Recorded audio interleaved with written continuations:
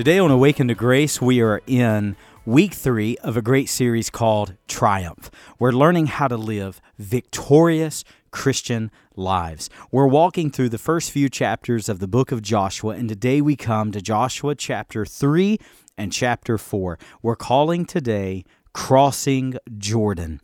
It is amazing what God did when He divided the waters at the Jordan River for the people of Israel to cross. We're going to learn many lessons in today's text. I hope that it greatly encourages your faith in an almighty, sovereign, living God.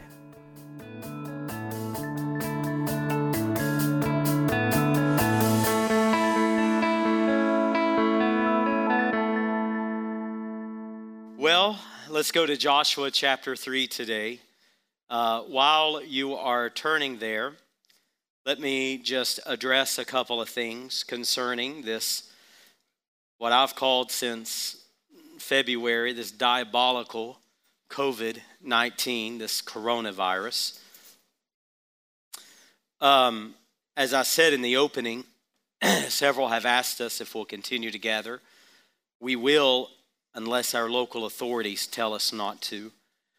I want to talk to you just for a moment, just if you'll give me a couple moments here, just to talk to you pastorally about what I think is going on and what I think you should respond. You don't have to do this, but this is just, I'll tell you how me and my family feel.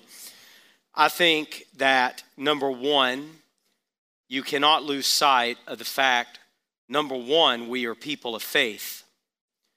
Now, in saying that, that doesn't mean that we're not sensible.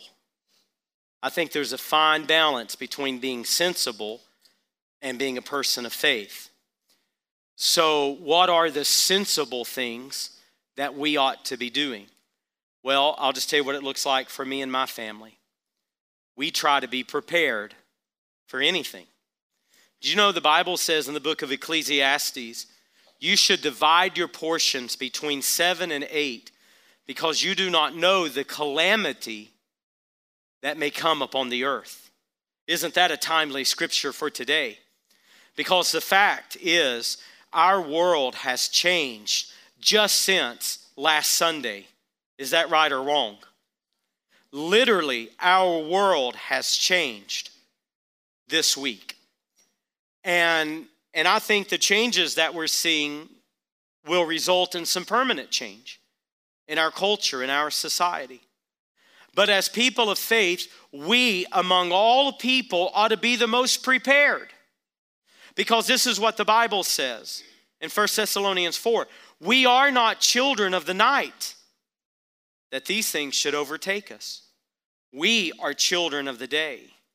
So what does that mean? I think it means that we're emotionally prepared. I think it means we are spiritually prepared. I think it means we are relationally prepared. I think it means, and I'm saying for me and my family, I think that means we are provisionally prepared. I've talked to the church a number of times throughout the years. I haven't in a long time, so if you're relatively new to the church, you may not know, but I believe deeply, biblically, in putting back. I personally believe you should always have a month's supply of food on hand. I think you should always have your medicines or whatever you need. I think the Bible, by and large, overall, in its entirety, teaches preparedness. The Bible says in Proverbs, look to the ant, O sluggard. Look to the ant who puts back its food in the summer for winter. And again, the Bible says you don't know the calamity that may come upon the earth. That calamity may be something like a pandemic, which is the first pandemic you and I have ever seen in our lifetime. There have been epidemics, but never, not since, at least according to my knowledge, not since 1918, the Spanish influenza. We have not known a global pandemic. But that disaster may be a pandemic. It could be a natural disaster. It could be as simple as a job loss. And have you been wise to put back? Have you been wise to store. I'm just telling you, for my family, it has saved us in the past. We went through a series of financial tornadoes in 2012. Sadie and I had not been married all that long, but ever since we got married, we have been serious about putting back. And in 2012, you probably didn't have any interruption, but Sadie and I call it the Great Depression of 2012. And it was such a disastrous time for us personally, financially. There were multiple weeks that by the time we paid everything we had to pay, literally, and I don't exaggerate, we had $10 to go to the grocery store. But do you know how many meals we missed? 0. You know why? Because we aggressively put back. Our rule of thumb is you store what you eat and you eat what you store. We don't go crazy. We don't go and empty out and get everything. We get what we need and we use what we get. But we always keep back. A friend of mine went to Sam's Club and posted pictures of the shelves on Monday, and they were empty. Thank God we didn't have to rush out because we follow the biblical example, the biblical pattern of putting back. We don't make it exuberant, and again, we store what we eat what we store. Pastorally, I want to encourage you, coronavirus aside, be prepared people. The Bible teaches that. You say, oh, but you should just trust in the Lord. I do trust in the Lord.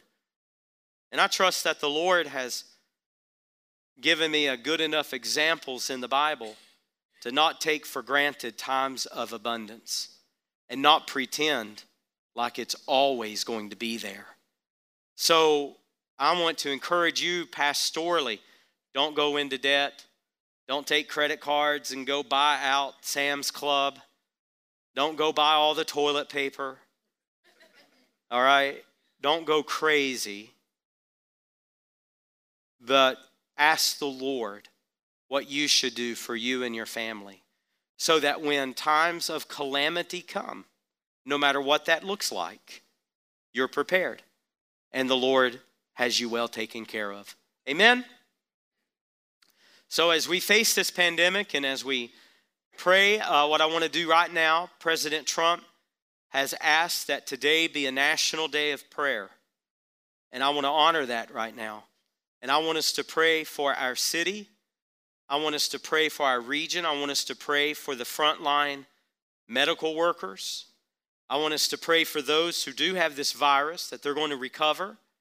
I want us to pray for the most vulnerable, that God's going to protect them, those who are most susceptible to this. Okay, when we pray right now that God's going to help our country and God's going to help the world. Let's pray right now. Almighty God, we come to you knowing the sins of our land. You know them well, Lord. They rise before you. You know the sins of this country. And right now, God, we, your people, the people of God, the people of faith, the people of salvation, God, we repent on behalf of our people. We repent on behalf of this country. And we ask, oh God, for your great forgiveness over us and over our great sins against you. And God, we're asking in the midst of this pandemic, this coronavirus, this COVID-19, that heaven would help us in this hour. That God, you would protect our people, you would protect our country. And in fact, God, you would protect the world, especially those in countries where they don't have a health system. There's no hospital bed for them to go to. There's no ventilators for them. There are no medicines for them. They're truly left to themselves. God, I pray that this will be a time, an hour in the world that men and women would once again put their eyes upon you and put their faith and put their hope within the living God. We've trusted in economics. We've trusted in our jobs. We've trusted in our leaders. We've trusted in our health care. And could it be that we've been brought to a point where nothing and no one can help us except for you, oh God? And here we have snubbed our nose at you for so long. God, we repent and we humble ourselves under the mighty hand of God. So, Father, we ask in the name of Jesus that you would engage your compassion toward us and pour your grace upon us and have mercy upon us and bring healing to our country, God. We pray for the medical doctors, for the nurses, for EMS workers, for emergency room workers, for everyone, God, who's going to be on the front lines of this pandemic, that, God, you'll have great care for them, and great energy and great stamina and great faith. And God, we pray for those who are the most vulnerable to this, those who are the most susceptible, that you, God, would give them great protection. Give your angels, encamp your angels around them, God. And God, we pray for those who already have the virus, that they will indeed recover. That, God, you'll protect our nursing homes and protect those, God, who are most at risk. God, will you help our society to once again look to you? And may a great revival stir and burn out of this calamity, God. So we, your people, we repent and we ask for your grace. We ask for your forgiveness. We ask, oh God, for your compassion. And we ask, God, that you be more active on the earth today than you've ever been. In the mighty name of Jesus, amen. Amen. Let's go to Joshua chapter 3 today. We're going to be in Joshua chapter 3 and chapter 4 as we discuss the crossing of the Jordan River. Now, we often sing in songs that the crossing of the Jordan River represents a time of death. Most commentators would disagree with that. Not to say that gospel songs that compare Jordan to death, not to say that that's unbiblical or in error. I wouldn't say that at all. I wouldn't argue that in the least. But for our purposes on talking about living a victorious Christian life, I want to talk very distinctly today. What does it mean to cross Jordan? What does it mean for our own personal lives? What does it mean to take God at his word and to be led by God into unknown territory? If you've been with us through some of this series, we're in week 3 of a series called Triumph. We finished last month a series called Battling Unbelief. We have followed this new generation of Israel. Excuse me, it's important to remember this is not the parents who came out of Egypt and crossed the Red Sea. They've all died off in the wilderness. What we're talking about now, what we've been following since February through the wilderness, through up through now the death of Moses, the transition of Joshua. This is a new generation. These are the sons and the daughters that grew up on the way. They grew up in the wilderness. They didn't know the Red Sea, and they didn't know Egypt. They only heard stories of what God did, of God's power at the Red Sea. But they're getting ready to see for themselves what God was able to do. So if you've been with us in the series in week 1, excuse me, I really regret going to Italy, but I got back in time. No, I'm kidding. That's a joke. Some people are getting ready to leave. I'm kidding. Sorry. That's a terrible joke. But anyways. We talked in week 1, we called that losing ground already won. Because for 40 years, Israel had forfeited the great promises of God. We talked last week, in week 2, we called that the scarlet thread, household salvation. We saw the faith of one woman, Rahab, who was a prostitute. If you missed that sermon, I encourage you to go back and listen on our app, Awakened to Grace.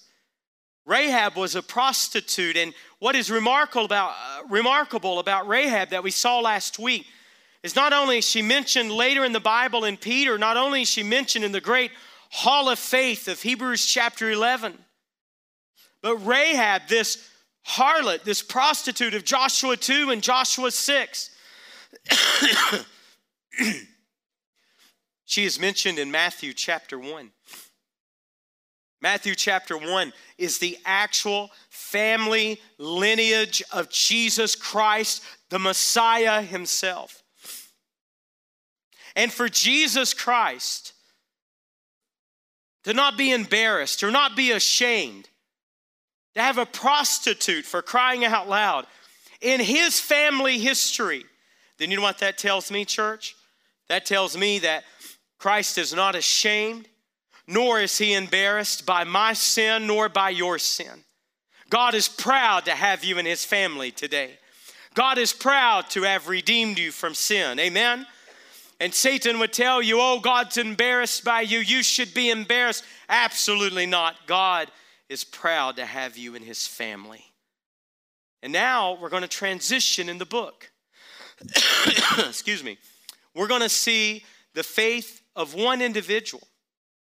We're going to go from the faith of Rahab, from one person in chapter 2, to now we're going to see the faith of the whole country in chapter 3. We're going to see the faith of all the people. Now, to give us some background information on Jordan, the River Jordan is not a massive river. As a matter of fact, in normal times, the river is only about 100 feet wide. To put that into perspective, our auditorium is about 100 feet wide. So if you look from wall to wall, maybe add another 15, 20 feet, but that would be about what you would be looking at to cross the Jordan River opposite Jericho where they were. That is still, though, when you add this to the mix, you're not talking about just the healthy men of war. You're not just talking about the 40,000 men of war that could have swam or crossed that river. We're talking about an entire people group. We're talking about an entire nation. Scholars tell us that at this point in Israel's history, there were probably up to 1 million to 1.5 million Israelites. How in the world could 1.5 million Israelites cross this 100-foot river? How could they get their little ones across? How could they get their livestock across and their cattle across? How could they get their tents? I'm sorry, please pray for me. And how could they get all of their provisions? How were you going to get all that across a 100-foot river? And then to make matters even worse, the Bible is going to tell us that this is at harvest time. And what we know about the Jordan is at harvest time, when it overflows its banks, no longer is it a river of about 100 feet. Instead, it is a river that is 1 mile wide. And now Israel comes to the banks of the river, and it's 1 mile wide. And how is over 1 million people going to cross? Have you ever found that the Lord sometimes treats you this way? God will lead you to a place. He'll tell you to go somewhere. He'll tell you to do something. He'll begin to work in your heart. He'll give you great promises. He'll speak to you about things concerning your future, about what he's able to do, what he wants to do, what his will is for you. And then all of a sudden, you come across a great impossibility. Anyone know what I'm talking about today? And it seems as though God has made a great mistake. Because if God says the land is that way, if God says the victory is that way, if God says you must cross over Jordan, okay, God, how are we going to do that? You think they were able to construct a bridge wide enough? You think they could have created boats and made rafts and got 1.5 million people and cattle and livestock and everything else, one at a time? Impossible. We'll learn in our last week in the book of Joshua, we'll learn about the great walls of Jericho and what archaeologists tell us about the walls of Jericho. Not only are they opposite Jericho, not only does chapter 4 say that when they crossed, the mighty men of war came into the great plains of Jericho, but archaeologists tell us that within the walls of Jericho was a watchtower of 28 feet up in the air. You don't think Jericho's watching them? You don't think Jericho is seeing 1.5 million people gather on the opposite side of the Jordan? If they had taken their time crossing, they'd have been sitting ducks. They could have never won the war. God was going to have to act. God was going to have to do something supernatural. But what was God going to do? It amazes me that when God told Joshua to cross over, we shared in week 1, Joshua said, prepare yourself, for in 3 days we're going to cross over. Friends, they weren't building bridges. They weren't constructing boats. They were taking God at his actual, literal word. As they come to the banks of the Jordan. Now, there's something interesting that makes this story totally different. They had with them what was called the Ark of the Covenant of the Lord. If you don't know what the Ark of the Covenant was, it was basically a piece of furniture that God instructed Moses to create. It was this large box. Inside of it were certain artifacts of Israel from their history. There were the 2 tablets, stone tablets that had the 10 commandments that God carved with his very finger on Mount Sinai. There was manna in that ark that God provided supernaturally from heaven. There was Moses' rod in that ark, and these and what made the ark so special was not just the artifacts that were in it, it was that it had cherubims on it, and between that was the presence of God. Once a year on the most holy day, they would take sacrifice and they would sprinkle blood for the forgiveness of sins. And God chose for that time period, God chose to dwell upon that ark. The very literal, manifested presence of God was on that ark. No one was allowed to touch the ark except the priest. If you were to touch the ark, you would fall over dead. That's how serious God took his holiness. That's how serious God took his presence. And the people of Israel knew and they understood that the very literal presence of God was in their midst. In this portion of crossing the Jordan River, the Ark of the Covenant is mentioned 16 individual times. That's how dominant it is in this story. When we get to chapter 6, and they march around the mighty walls of Jericho, they were led by the Ark of the Covenant. What does that symbolize to us? It symbolizes you ought to not do anything apart from the presence of God.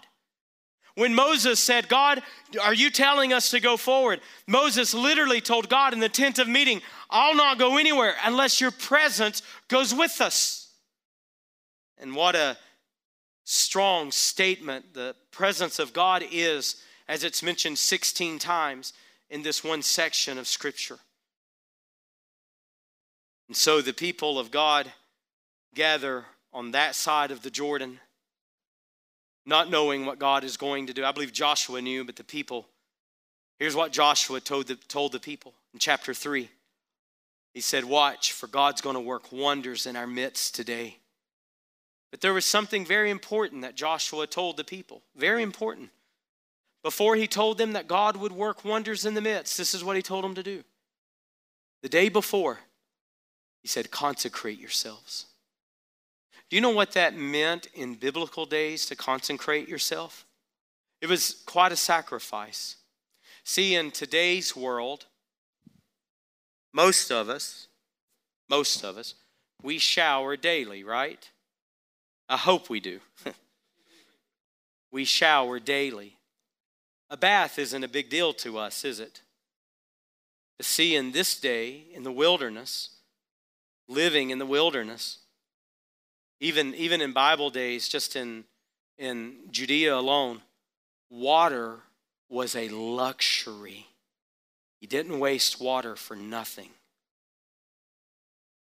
What it meant to consecrate yourself was two things. You were to bathe, very costly, very precious. You didn't waste water.